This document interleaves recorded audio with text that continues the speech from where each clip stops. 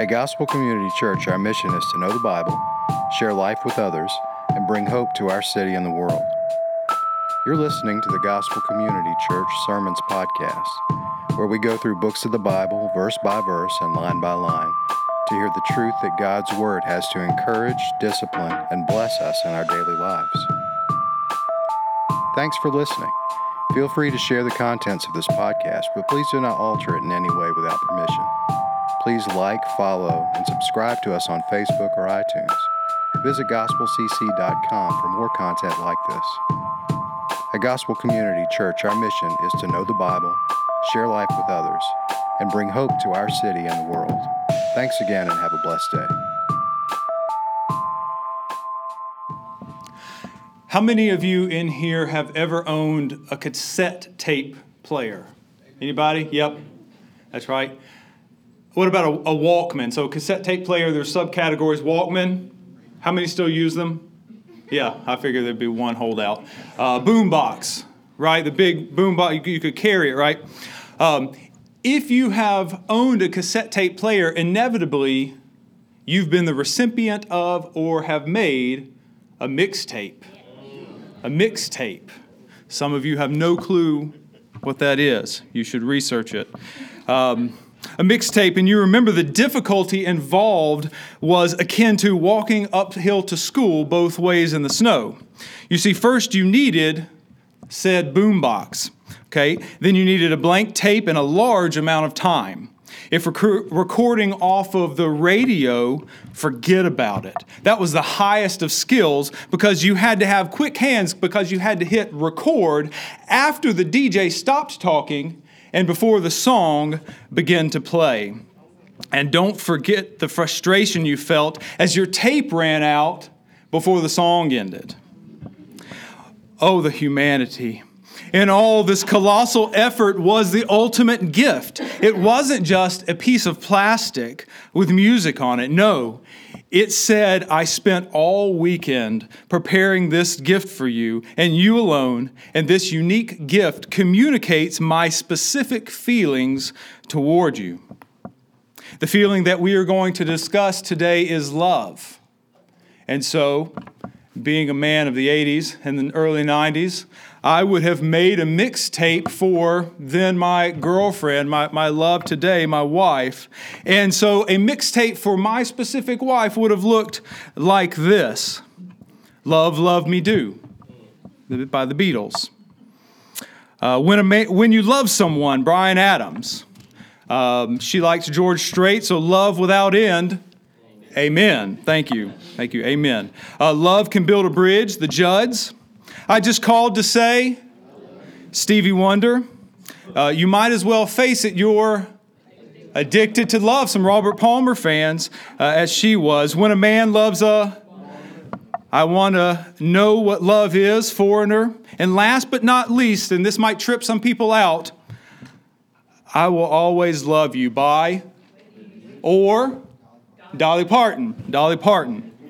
She would have liked Whitney Houston. The list could go on. Aren't we trying to communicate to this person a feeling that is hard to communicate, right? We are desiring to show a feeling that is complicated and difficult to express. It's nuanced, and definitions seem to leave us wanting for specifics. So here's a definition of love. You may want to write it down so you don't forget it. Love is an intense feeling of deep affection. Well, I hope that satisfies you, but I'm sure it doesn't. It doesn't, because can't we act out love? So love's a verb. And are the feelings always intense? Must the affection always be deep? When we are called to love our neighbor, must we initially have intense affections for them? Let's suffice it to say that there needs to be a broader definition of love in order to properly convey its meaning. The Greeks agree with this, that love is a difficult and nuanced concept, so instead of using one word that had multiple meanings, they divided love up into 4 words that had 4 distinct and separate meanings.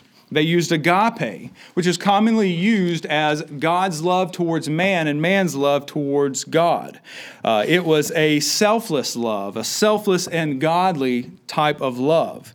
You had philia, which means brotherly love. We use that in the word Philadelphia, the city of brotherly love, right? This was a type of love that was for friends, for family and community, and required virtue, equality, and familiarity. You had eros, which was intimate love or sexual passion reserved for the marital couple. You had storge, which is primarily used for love between a parent and a child. It's an empathetic and affectionate love. But even breaking up the words still doesn't give all the details of how to apply it in your life. Many of you in here have read the 5 love languages. In that book, author Gary Chapman explains 5 ways that people speak and understand emotional love. My love language is primarily physical touch. I love it when my wife hugs me and kisses me. For her to do that expresses to me value, because she values me enough to stop whatever she's doing, and she's always doing something, and spend time embracing me. In fact, I would rather her give me a hug and a kiss than to buy me anything. And some of you in here understand that. But yet, others of you don't. You see, there are multiple ways, 5 that Chapman lists, that we can express and receive love from each other. As I just mentioned, physical touch. There's also words of affirmation. You're intelligent, or I feel safe when you're around me. Quality time, which would be like date nights, alone time, couch time. It would be putting together a puzzle with your child or taking them to the zoo. Receiving gifts. I like this one, and I do this often. Hey, babe, I was just coming through Riverdale, and the hot sign was on. And so I thought you might want a half dozen glazed hot donuts. Even though you can put cold ones in the microwave, that doesn't matter. And then you have acts of service. I'll put down the kids, babe, and you go take a shower. Let me go and prepare dinner while you take care of the kids. I guess that's what my house was. You're either doing one or the other. But today we oftentimes experience what's called distorted love. In distorted love, love means like. Love means lust. Love means anger. Love means fear. Love means manipulation. Love means walking on eggshells. Love means toughing it out for the kids. Love means making me feel a certain way. Love means letting me achieve whatever goal I'm seeking, even if it means that I must step on you. I love you means I love the way you reflect my self-love back to me.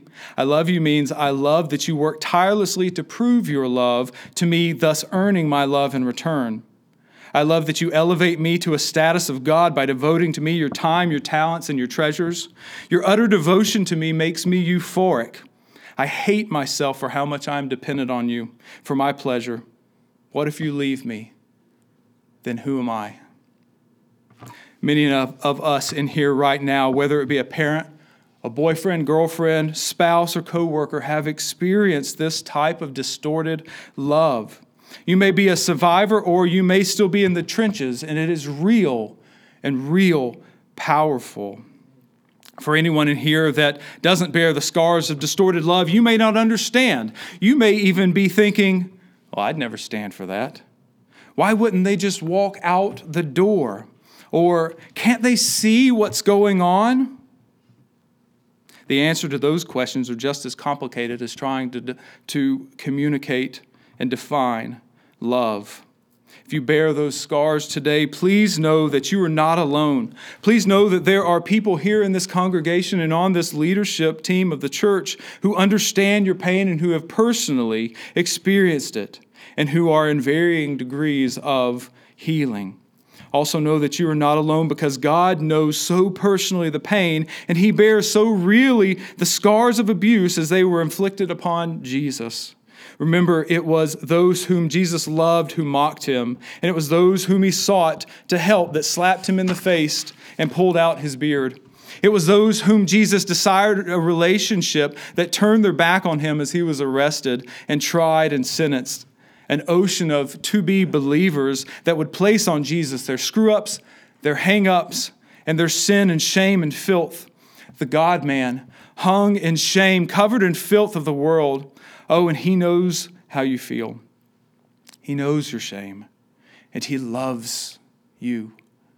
Not in a sick and twisted love that requires of you more than he gives. For he gave all that you would be loved in a perfect agape love. And certainly not with a love that demands that you earn his love, for his love is a gift. Because that notion is absurd. It's anti-gospel that you must earn God's love. God in his fullness needs nothing, yet he overflows his love to his children. There's healing in the arms of the Father. The text today is a clear comparison then of true godly love and distorted abusive love, and young David is the recipient of both. Of course, we remember David from the past 2 weeks, the shepherd boy, the giant slayer. His life course has been sovereignly chosen for him. We saw in chapter 13 that God had rejected Saul as king and declares that his rule would end with no successor, that instead a new king would be established, a man after God's own heart.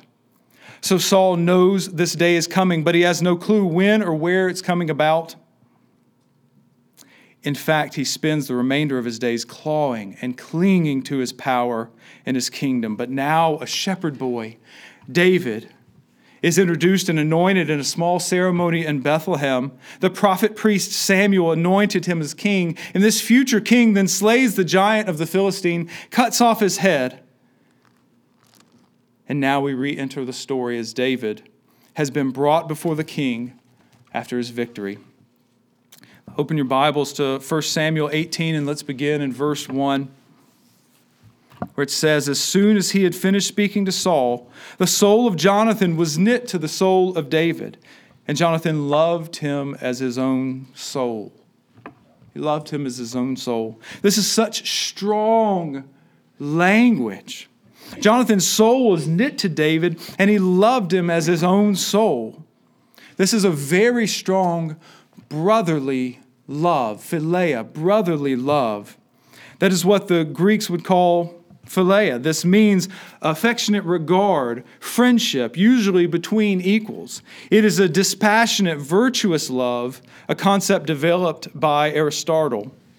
It's expressed variously as loyalty to friends, family, and community, and requires virtue, equality, and familiarity. And you see, the virtue, quality, and familiarity were qualities that Jonathan and David both possessed. You see, both of them had known military achievement. Jonathan, as we read in multiple chapters back, had stormed and conquered the garrison of the Philistines. In fact, he did it several times. David, we know, as the giant slayer, had gone up against the greatest man that the Philistines could bring forward, and he defeated him with a sling and Goliath's own sword. Each of them had notoriety. You see, each of them received the praise of the people, right? Jonathan received the praise, and then Saul took it from him. And David received praise, and Saul will take that from him too. So they were each receiving notoriety, yet it was both times stolen from them by Saul. And they both had the status under Saul. Jonathan as the crown prince and a great military leader of Saul. And here we have David, who had already been brought into his court to play the lyre for him, to calm him in his fits of rage. And now he's being brought back into his court as a great military hero. But it seems like a much larger working of the Holy Spirit, for David was well loved by everyone. In fact, the name David means the beloved. The beloved. In chapter 16, it says Saul loved him greatly.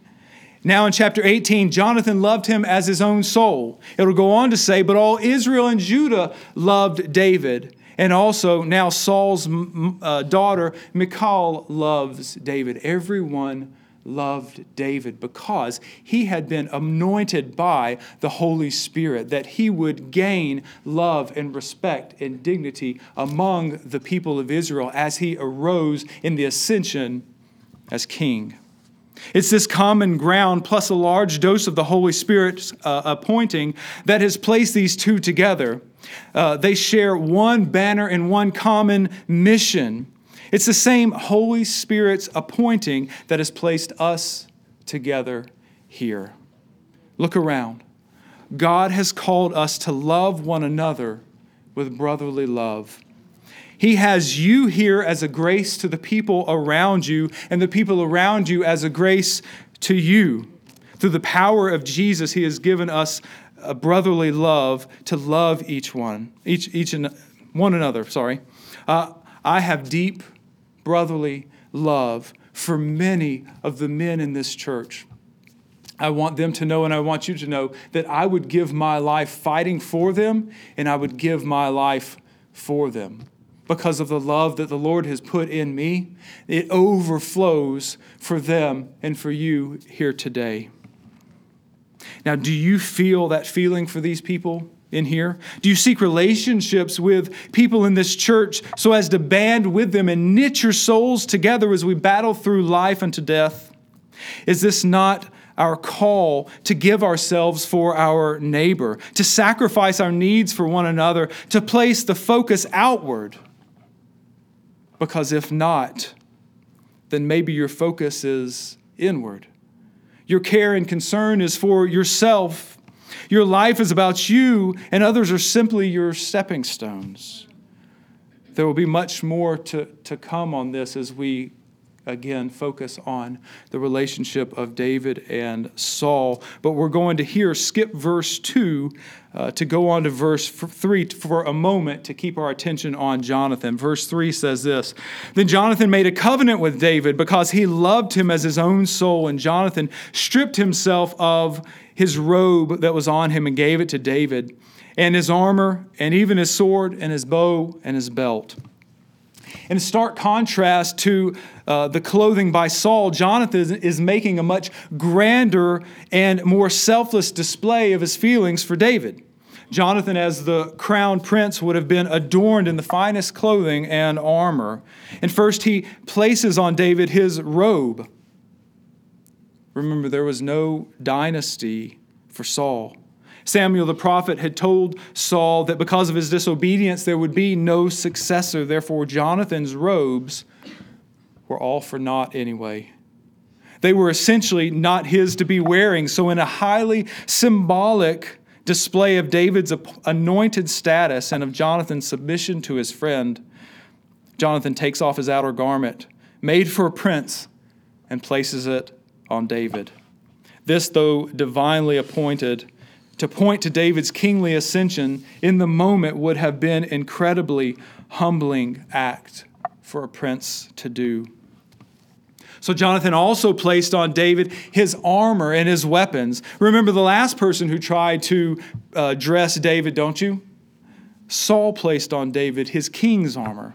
But it was too big, for remember, David was but a boy, and the stature of King David was above all others. He was a tall man, a large man. His coat of mail would have been too heavy. This helmet wouldn't have fit his head and would have been clunky and falling around. And we must remember, too, the underlying reasons why Saul would have wanted to clothe David with his armor. Do you remember that from last week? Number one, so that people might think that it was Saul on the battlefield defeating the giant. And number two, even if they knew it was David, Saul could have taken credit for it because he was using his armor and his sword. But brotherly love is selfless, giving of its best for the sake of another. You see, Jonathan's gifts to David of armor and sword do point to the future role and reign and military might. But also he has made a covenant with David. As it will later be spelled out, this covenant was that Jonathan would selflessly give his life to protect David. He therefore now is clothing him with the finest of battle gear, armament fit for a prince. And I have seen the same thing happen in this church. Cars have been given away to help a single mother. Bills have been paid to keep lights on when a family is struggling or without work. We created a GCC moving team to move people to Fayetteville and also around the city. You guys have given your time, your talent, and your treasure to the people of this church, selflessly loving others and giving of yourself to see them flourish. This is true brotherly love. It is what the church is called to do because we're called to imitate Christ. As Christ laid off his power and he laid off his prestige to become what we were so that he could die in our place and for our sins, for the praise of the Father and to the building up of his body, the church. We have thus summed up the beginning of the relationship between Jonathan and David. We have seen the brotherly love and godly love and affection that the two shared, and we have seen that it was based on mutual love, friendship, and admiration. It's a picture for us to imitate within the church as we walk with our brothers and sisters in love. Now we must look at the relationship going forward between Saul and David. Saul, as we will see, displays not brotherly love, but distorted love to David. And it begins here in verse 2 in the middle of Jonathan's description. Let's go back to verse 2. It says, "And Samuel took him that day and would not let him return to his father's house." The very first thing we learn about Saul's current relationship now is that he took David as his possession and would not let him go. David had thus far traveled back and forth between his father's sheep and Saul's service. Remember, David first came to Saul's service by playing his lyre for him in his fits of torment. Later, David brought provisions from his father to the front lines of the battlefield, back and forth, free to go and free to come, free to serve his father and his king. But now King Saul has decided to keep him. David has been conscripted into the service of the king. Conscription would be much like a draft. You see, men are compelled into military service, and that's been going on for many, many years. Much like in America during the World Wars, men 18 to even up as far as 45 would have been compelled for military service with no option or exemptions. But as we will see further, as the layers of the relationship are exposed, there's something more than harmless military conscription. Upon David's great military victory, Saul lays claim to David as his possession. He took him. Last chapter, we uncovered the very selfish reasons why Saul would have David wear his armor on the battlefield. Now, since he can claim no responsibility to the success of David there, at least he can claim possession of the hero. Notice how distorted love claims for its possession people that enhance its status. Why does Saul love David and want him around? Because David is a great hero. He beat the unbeatable giant. He has overcome the odds. So he, as Saul's servant, makes Saul look good. Saul looks powerful, and power is coveted by distorted love. In distorted love, I am the focused. I am the powerful. Thus, if you have any power, it must be subservient to mine. Saul is now, in his mind, the hero because he possesses the hero. Verse 5, "And David went out and was successful wherever Saul sent him, so that Saul set him over the men of war. And this was good in the sight of all the people and also in the sight of Saul's servants." This verse is out of chronological order. This is but a blurb on the conscription. This isn't what happens next, because we'll go on to them coming back from the battlefield with the head of Goliath in his hand. This is but a commentary on, even though David was conscripted, even though he was taken into possession, the Lord was still at work. How was he at work? Because everywhere David was sent, he met success, even though the evil acts of Saul, tried to claim those successes for himself. The people, even Saul's servants, loved David. Verse 6 says, they were coming home. So here we're back into the story now. They were coming home when David returned from striking down the Philistine, back in chronological order. The women came out of all the cities of Israel singing and dancing to meet King Saul with tambourines and songs of joy and with musical instruments. And the women sang to one another as they celebrated. Listen to this. Saul has struck down his thousands and David his 10,000s. And Saul was very angry, and this saying displeased him. He said, they have ascribed to David 10,000s, and to me they have ascribed thousands. And what more can he have but the kingdom? And Saul eyed David from that day on. So Saul and his pride and joy, the victor of the battlefield, the giant slayer, his pet, are on their way home from the victory over the Philistines.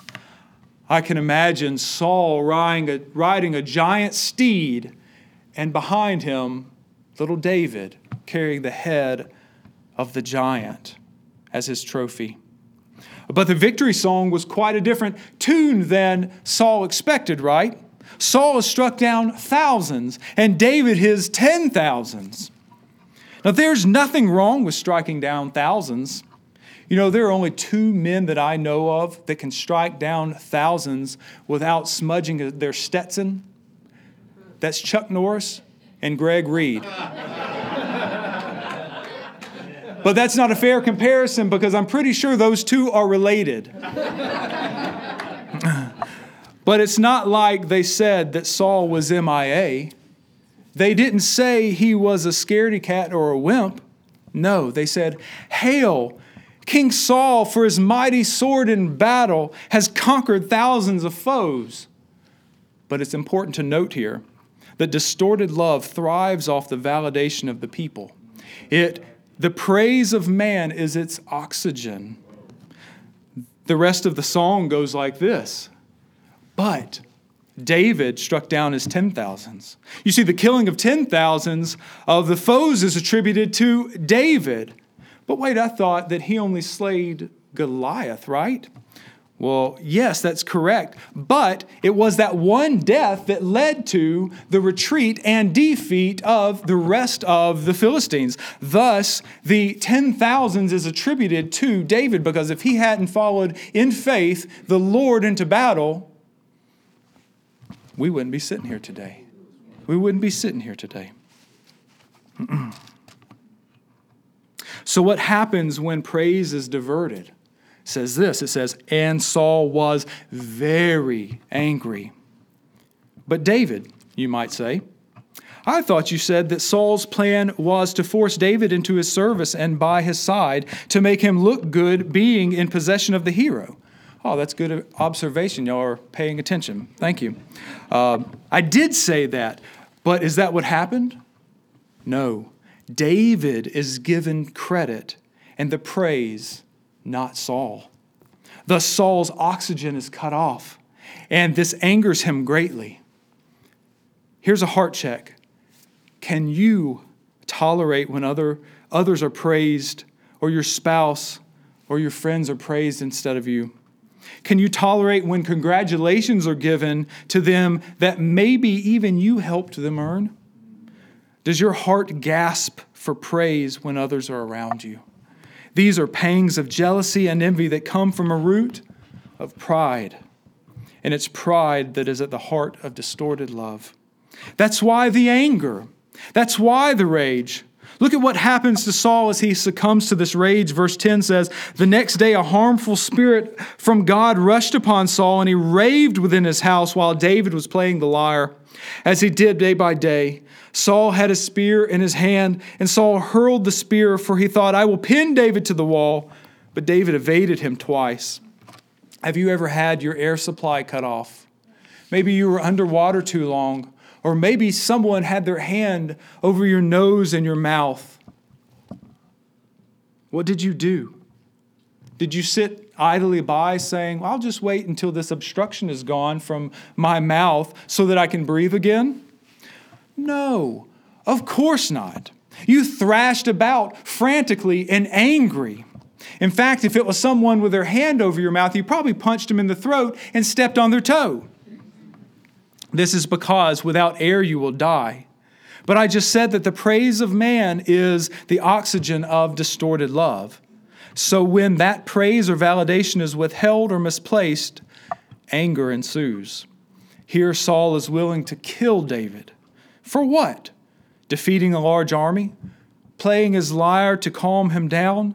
No, for receiving praise in his stead. And if once wasn't enough, he tried it again. Saul hurled 2 spears at David while he played his lyre. Did the mighty warrior bash him over the head with his instrument? No, he merely stepped out of the way. And I know that something inside of you right now is raging that is not fair. David does not deserve this treatment. He is mentally and physically abused by Saul, yet he remained. So don't hear me say that you should be a punching bag.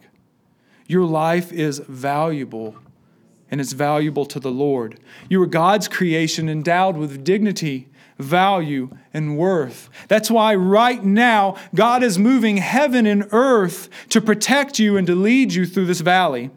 If you are in the trenches right now, we are here to help. Reach out immediately following this service that myself or Pastor Kirk or one of our counselors may begin to talk with you and lead you through the gospel as applies to you in this valley. We want to, as a church, wrap our arms around the hurting that they may begin to heal. Verse 12, Saul was afraid of David because the Lord was with him, but had departed from Saul. So Saul removed him from his presence and made him a commander over 1,000. And he went out and came in before the Lord, or before the people. And David had success in all his undertakings, for the Lord was with him. And when David saw that he had great success, he stood in fearful awe of him. But all Israel and Judah loved David, for he went out and came in before them. If all David was going to do was do everything better than Saul, because the Lord's sovereign hand was upon him, and Saul couldn't kill him, then obviously he should just cast him out of his presence. Not surprisingly, distorted love discards what threatens its pride. You see, it seems like everyone loved David, Jonathan, Saul's servants, and all of Israel and Judah. Basically, everyone on earth that knew of David loved David except Saul. And this was too much for Saul to bear. His pride is constantly taking a hit as people praise not the king, but his servant. And distorted love must have praise. It must have validation. It's the air it breathes. Therefore, if you are not providing that for it, then you're of no use. You are of no value, and you are discarded, as we see David is. Therefore, in order to create distance between Saul and his rival, he must send him to the front lines, probably where he will be killed. Let's see what Saul's reasoning was. Verse 17, then Saul said to David, here's my elder daughter Merab. I will give her to you for a wife. Only be valiant for me and fight the Lord's battles. For Saul thought, let not my hand be against him, but let the hand of the Philistines be against him. And David said to Saul, who am I, and who are my relatives and my father's clan in Israel, that I should be the son-in-law of the king? But at the time when Merab, Saul's daughter, should have been given to David, she was given to Adriel, the I got onto you, Phil, and I can't even say it. Maholathite for a wife. Remember back in chapter 17, Saul made a vow that whoever slayed the giant would receive his daughter's hand in marriage, right? Well, now that time has come. Saul must make right on a vow, but let's see how it plays into his hand. Saul says, I will give her to you for a wife. Only be valiant for me and fight the Lord's battles. There was a condition in which someone could gain the hand of his daughter, kill Goliath.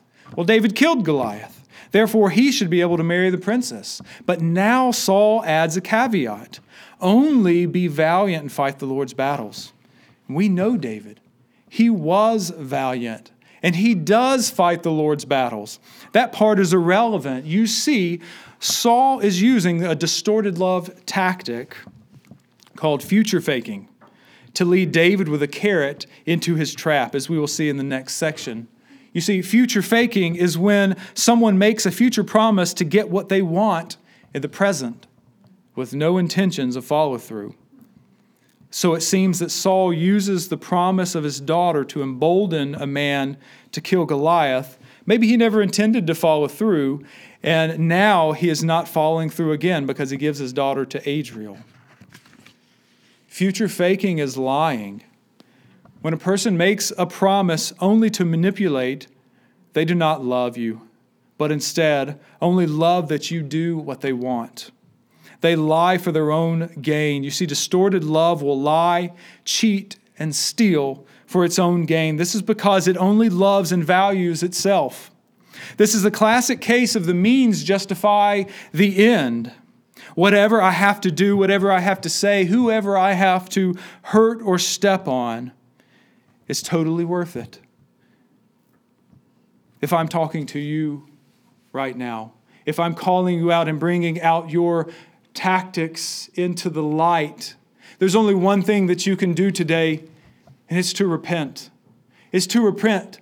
You see, the consensus among, I'm not going to be able to say it right, professional psychologists is that there's not much hope of change for someone who practices distorted love. And here's the reason why.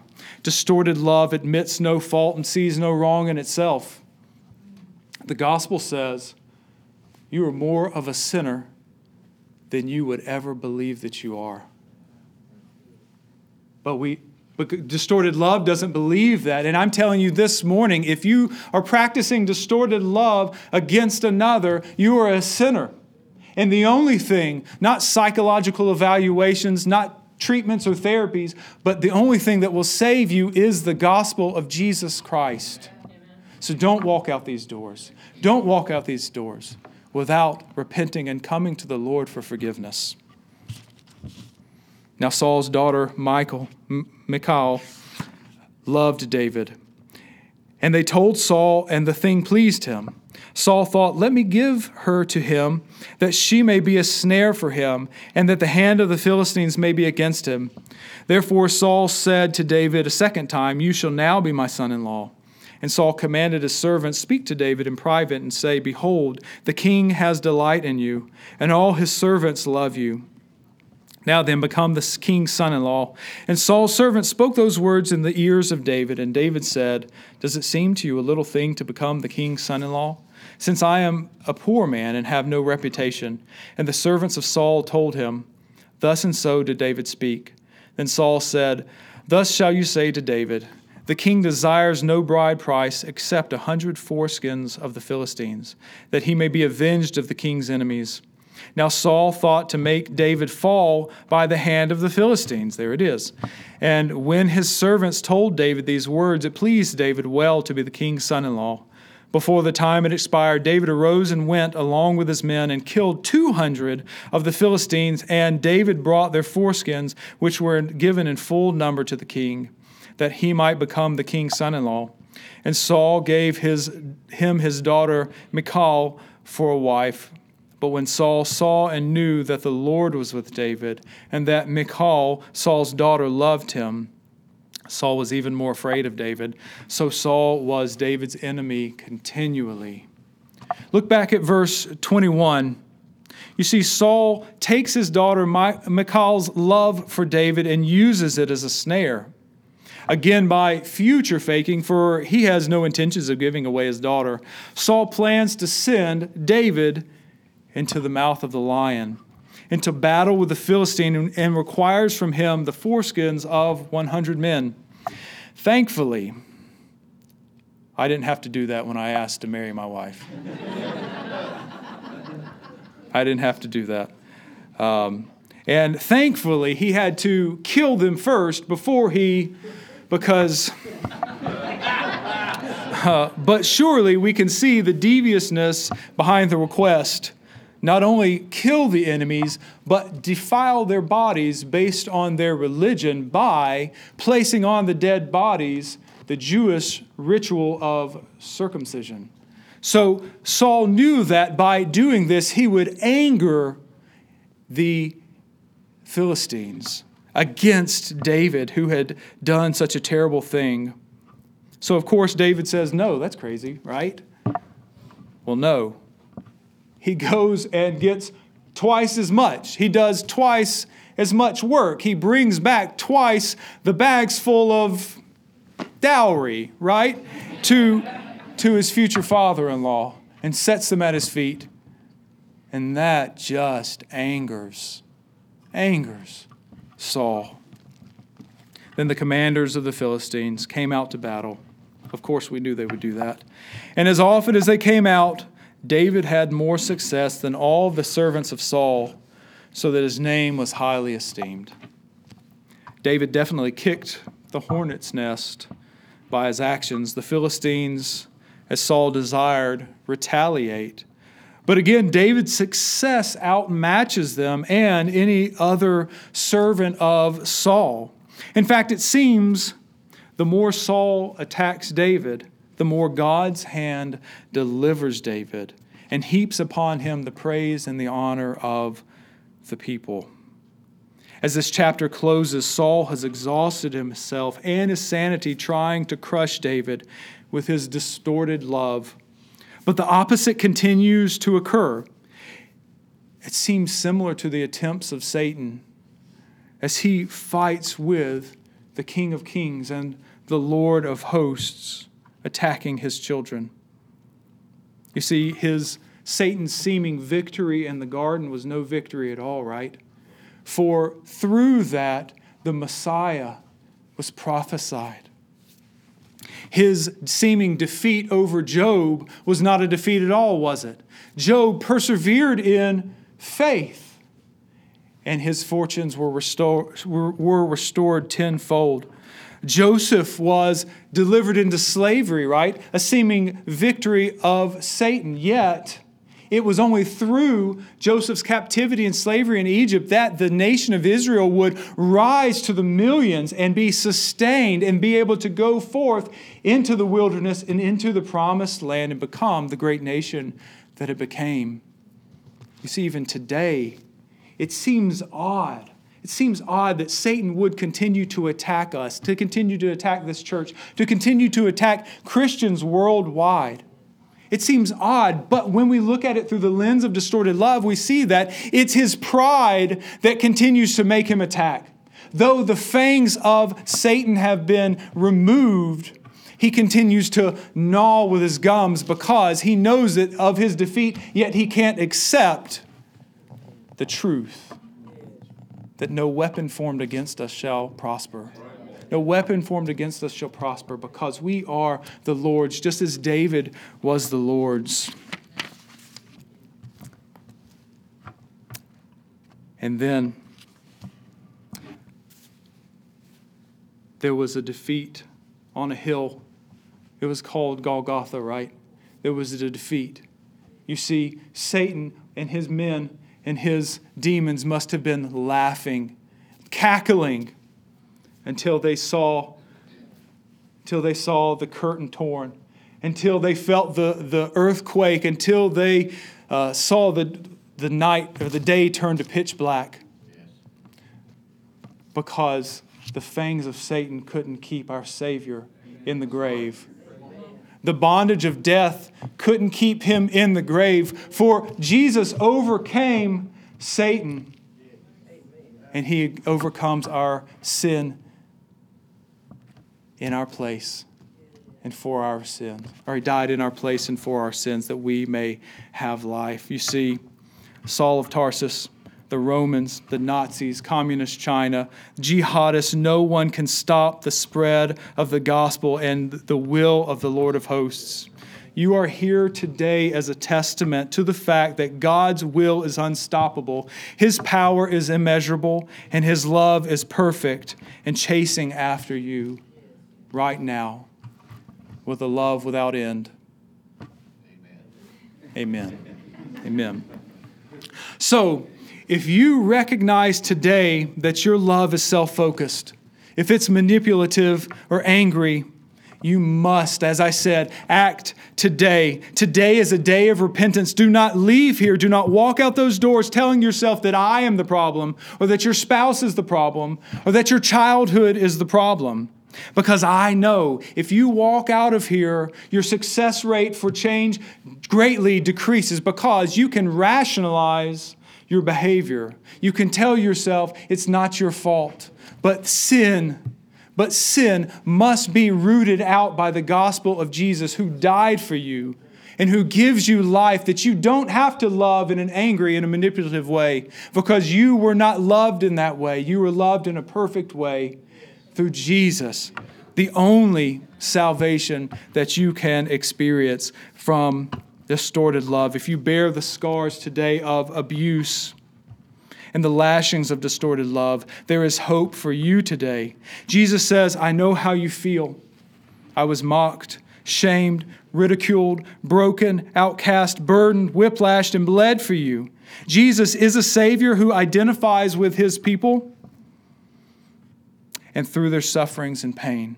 Specifically, Jesus' blood, when it flows over you, it not only cleanses you of your sin, but it cleanses you of the sins that have been committed against you. Therefore, you are presented spotless and without wrinkle because of the great blood of Jesus. Accept the gospel of hope, the gospel of healing, the gospel of the blood of Jesus Christ to the glory of God today. And no one can take that from you. Finally, church, we must be a place where deep, true, godly, brotherly love grows and goes out. We must nourish our friendships so that they will go well below the surface levels. We don't want surface level friendships. They must go below that level, where you've seen me on my good days, but specifically on my bad. We must love to do good for one another, building each other up in love. We must pray for one another, serve one another. Before you leave out of here today, accept this challenge. Would you go to someone that you haven't sat down with a meal with and invite them to coffee? Invite them into your home. Don't leave here today without plans for this coming week. Hey, I haven't gotten to know you. I haven't had the chance to break bread with you. I haven't had you to my home. I haven't been to your home. Well, can we meet this week?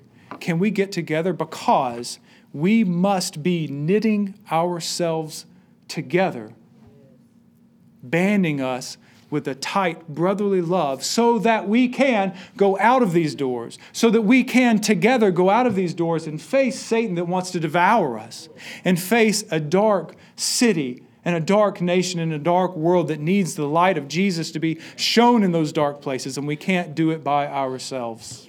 We are a band of brothers, united under one banner and for one common mission: to make disciples that make disciples that make disciples that make disciples for Christ. Let's pray. Father God, we can do none of this without the power of your Holy Spirit. We cannot repent but for the conviction that's laid on us by the Spirit, and the ability to act on that conviction, despising our own looks, despising our own pride, despising our own willingness to make ourselves look good. May we submit to your love today, your love which is a perfect love, an agape love, a love that is selfless and pure. May we accept healing in the arms of a good, good Father, as we accept the blood that cleanses us of our sins and the sins committed against us. And may you compel our hearts this morning to knit ourselves with the brothers and the sisters here in this church, that we may be united under your banner, the banner of Christ, the banner of the gospel of hope, and go forth into this city, aflame on fire for your purpose and for your will, and ultimately for your glory. In Jesus' name, amen. Thanks for listening. Feel free to share the contents of this podcast, but please do not alter it in any way without permission. Please like, follow, and subscribe to us on Facebook or iTunes. Visit gospelcc.com for more content like this. At Gospel Community Church, our mission is to know the Bible, share life with others, and bring hope to our city and the world. Thanks again and have a blessed day.